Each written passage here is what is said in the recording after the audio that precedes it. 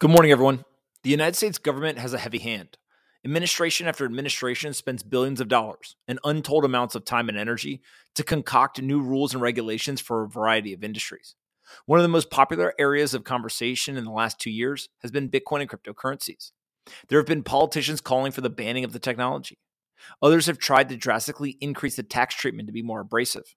Some have suggested that anyone using this technology is a criminal or nefarious actor. And plenty of politicians and regulators have regurgitated warnings of danger related to the industry by invoking phrases like money laundering, terrorism financing, fraud, and a plethora of other words that the American people have been trained to fear. The short story is that most of these fears are unfounded.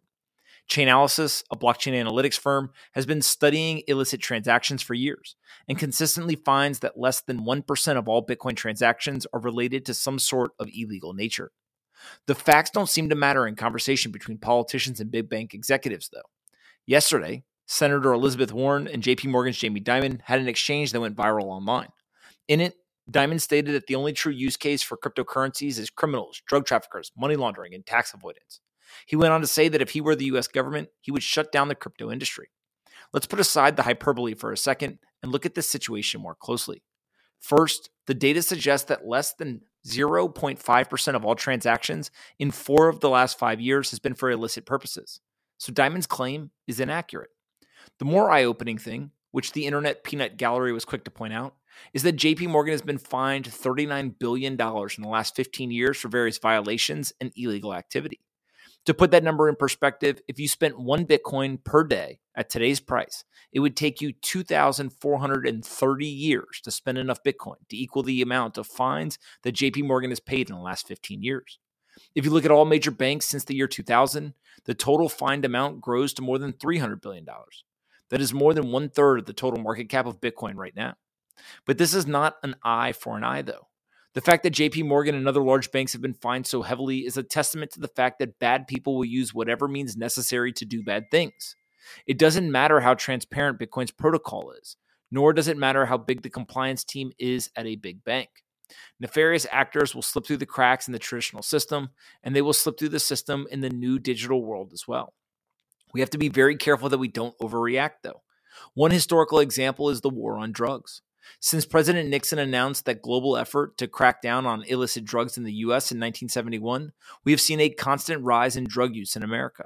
Think of how prevalent the opioid pandemic is today.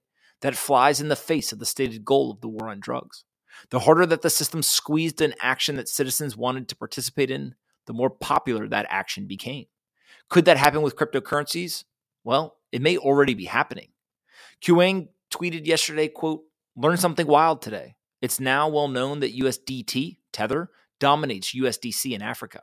But the reason is the compliant nature of USDC causes people to perceive it to be the US government coin that could be censored, whereas Tether is viewed as the Wild West uncensorable coin," end quote. That may seem insane to people in the Western world, but the data appears to back up the claim. We have seen Tether gaining in popularity while USDC has been falling in recent months. Quite literally, the world is adopting the less regulated stablecoin. Additionally, we can see from Google Trends that the United States is the only area where USDC interest appears to be the dominant interest for stablecoins. In the graphic, blue is USDC and red is USDT. Literally, the only blue on the entire chart is in the United States and Alaska. In the continental United States. So why does all of this matter? Majority of market participants would agree that money laundering, terrorist financing, fraud, and other financial crimes are bad. We don't want people doing that nefarious activity. Unfortunately, the activity is going to happen in any financial system, regardless of how abrasive the rules are against criminals. Remember, criminals by nature don't follow the rules. Lastly, if the United States overreaches in their attempt to control a decentralized open source industry, then they will see global adoption rise at a faster pace, and the United States will have a smaller upside in that benefit. I don't envy policymakers and politicians in this situation. They have an impossible job. You don't want bad actors. You also hopefully want the U.S. to benefit from new technology. So how can they do this? The only viable path I see is to have the United States embrace the technology and work diligently to be responsible for as much of the innovation as possible. If you like Bitcoin and crypto, this is a big win for you. If you hate Bitcoin and crypto, I will remind you to keep your friends close and your enemies closer. Hope each of you has a great day, and I'll talk to everyone tomorrow.